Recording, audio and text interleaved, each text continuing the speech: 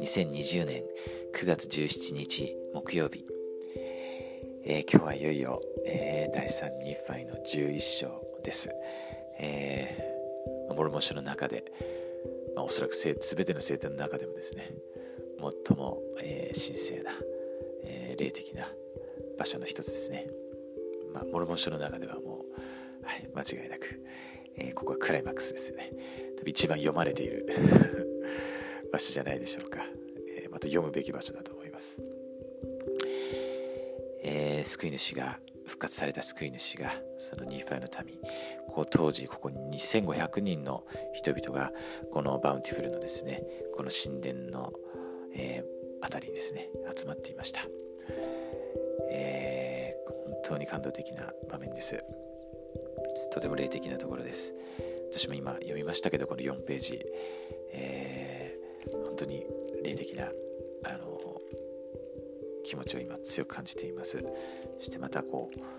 う何度ももちろん読んでますけれども、本当に新たな発見をしました。10節から、すいません、何節ですかね。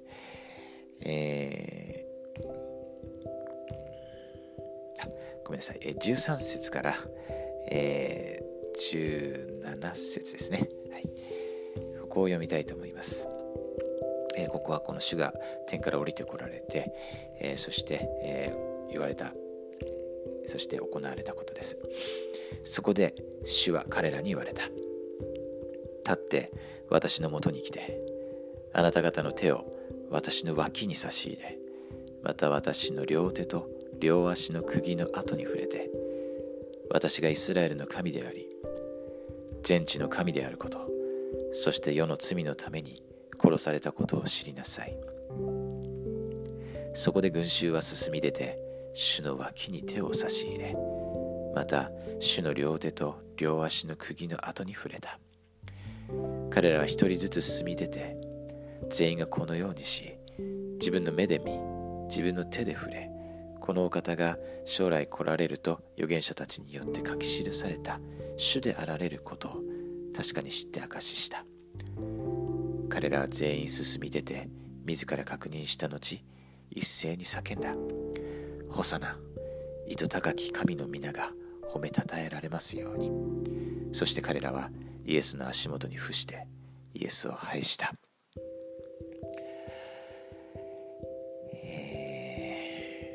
本当にですね、この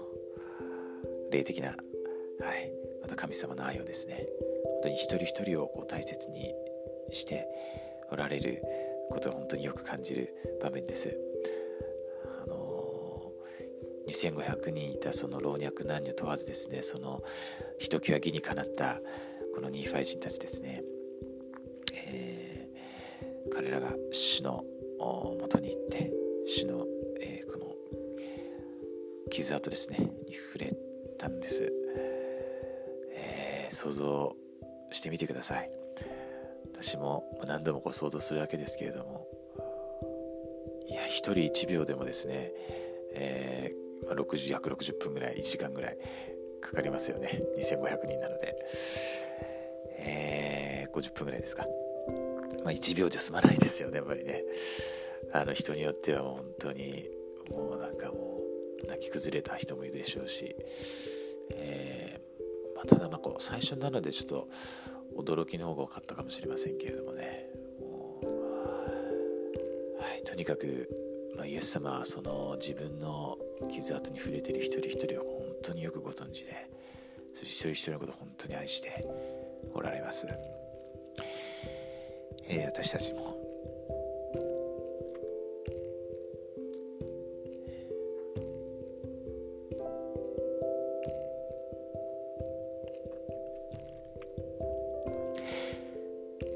同じ経験をいつか必ずします。その主が再降臨される時にですね、これと似たような経験をする人たちもいますし、その経験をしなくても必ず、全ての人類は、神様の息子娘たちは主の前に立つ日が来ます。本当にアミレクが言ったようにですね、私たちのこの現世というのは神様にお会いする準備をする時期です。そして今日がその一日です。私たちが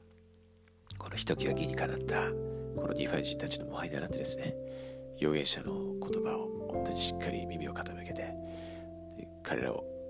受け入れて、霊的な意味で彼らを追い出したりですね、石を投げつけたりすることのないようにですね、そしてこれからさまざまなまたチャレンジがありますけれども、そのチャレンジを乗り越えて本当に一つとなってですね、シオンを築いて、それがシオンになってこの素晴らしい福音を分かち合えるように、41節にはこうあります。したがってあなた方はこの民の中に出て行き、私の語った言葉を地の果てまで告げ知らせなさい。主の福音をですね、私たちが地の果てまで、告げ知らせることができますように、心からイエス・キリスト様の皆によって祈ります。アーメン。